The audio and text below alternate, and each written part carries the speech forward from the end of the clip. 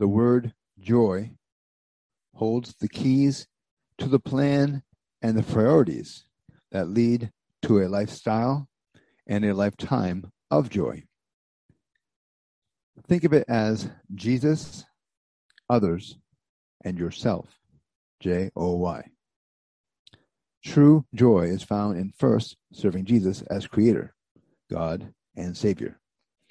He is the one most worthy of our time, talents, and treasures. He blesses those who bless Him. In His own words, He came that we should have joy and that our joy should be overflowing. Then we are mentally and spiritually ready to serve other people. Done with the proper heart, this will always bring joy and more blessings to us. Finally, if we put our needs last, God and those we serve will have a hand in meeting our needs as well. Because as we give, we will receive. It is a law.